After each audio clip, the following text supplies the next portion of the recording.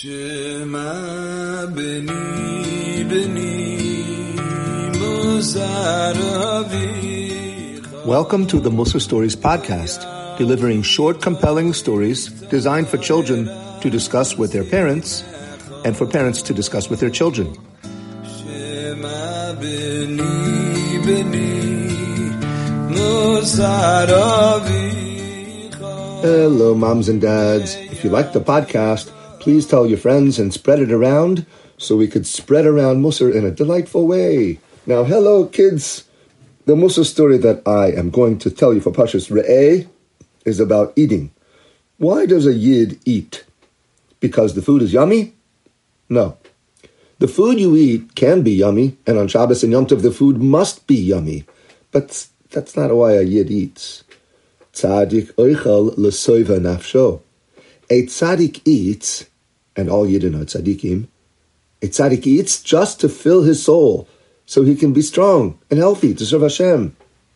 When you think during a regular weekday lunch, I'm eating this meal to be strong and healthy to learn more Torah, or to be strong and healthy to help my mother, or strong and happy to behave well in school, all of that is avodas Hashem.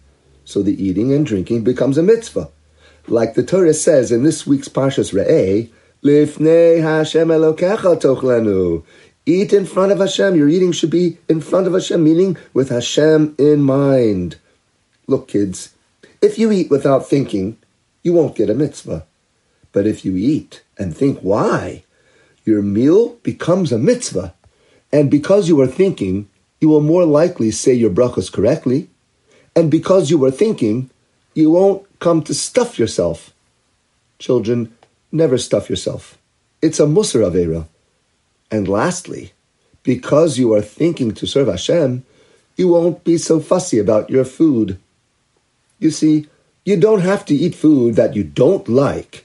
But what happens if you like it? Just it's not your favorite. A tzaddik will eat it anyhow. Because again, we don't eat because the food is yummy. We eat in order to feel satisfied and strong to serve Hashem. Now here's the story.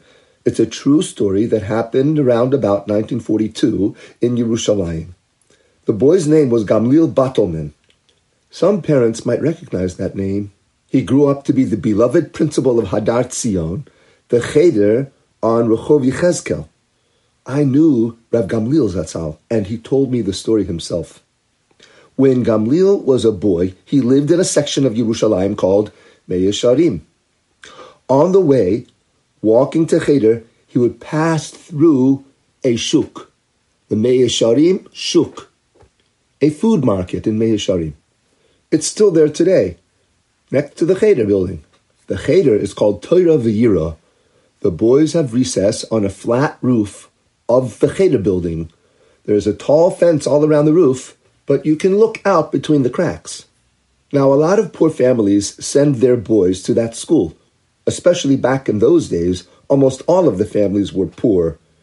What do poor kids do for sweets or candy? They eat sweet fruit. Apricots, for example. You know that fuzzy orange fruit called apricot? Well, for Gamliel and his friends, they were treats. Now, what do poor kids do for toys?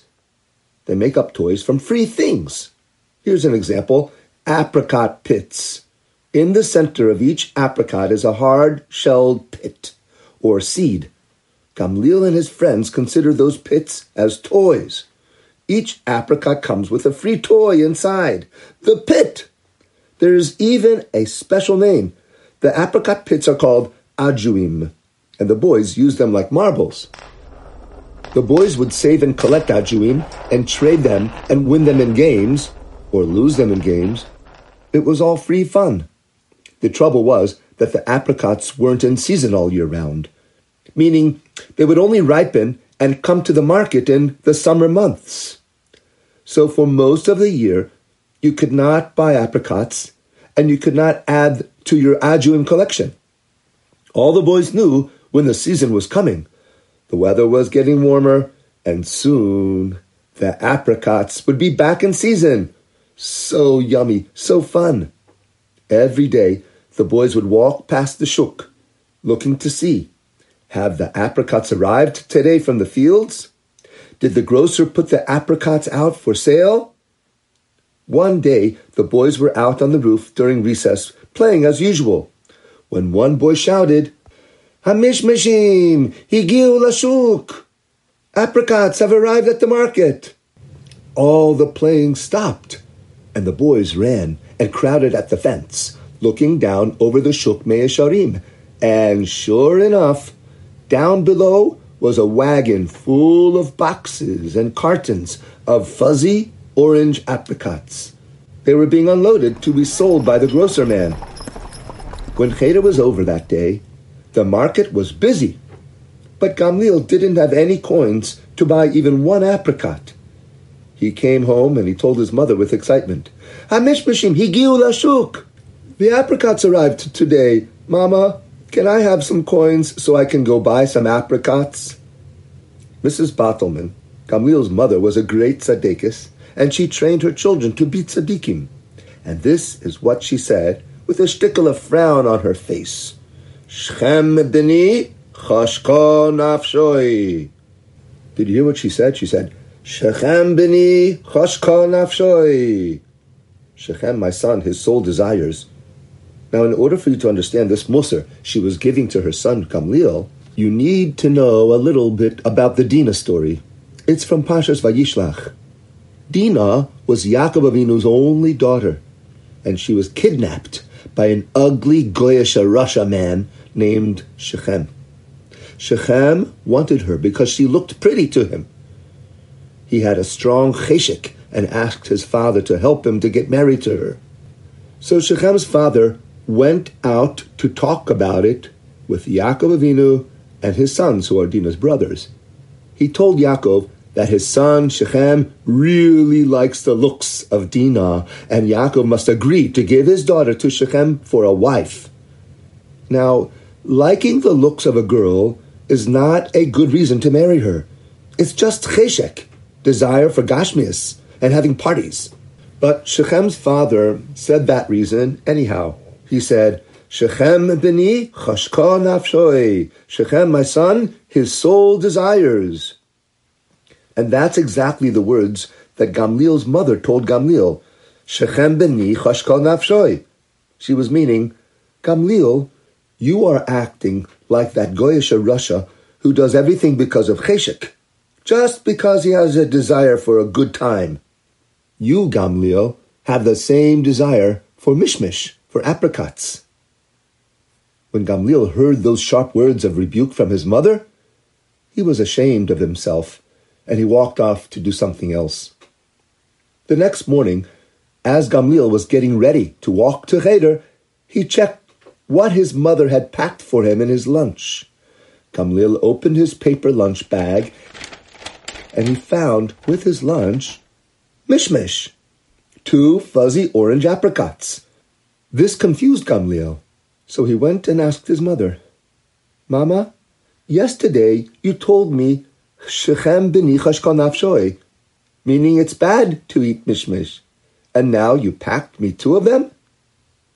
Mrs. Bartelman explained, "Gamliel, my son, if you remove trumas and maasros from the mishmish, from the apricots, and you know that in Eretz Yisrael you need to take off trumas and maasros, and then you check them for worms, and you say a bracha, borei pri ha'etz, then it's okay to eat apricots. Aval asur lehitchashek, but it's not okay to have a desire. If you will eat just because it's your desire, then you are acting wrongly, like Shechem, that Rasha. Now run along to Cheder, or you'll be late." Gamliel learned this lesson and took it as a musar for the rest of his life. And when he grew up, he became the famous Harav Gamliel Bartelman, and wherever he went, he told people about this musar. So we should take this musar for life also, Kinderlach. We only use food for Avodas Hashem. For more stories, visit my website, our website, musarstories.com.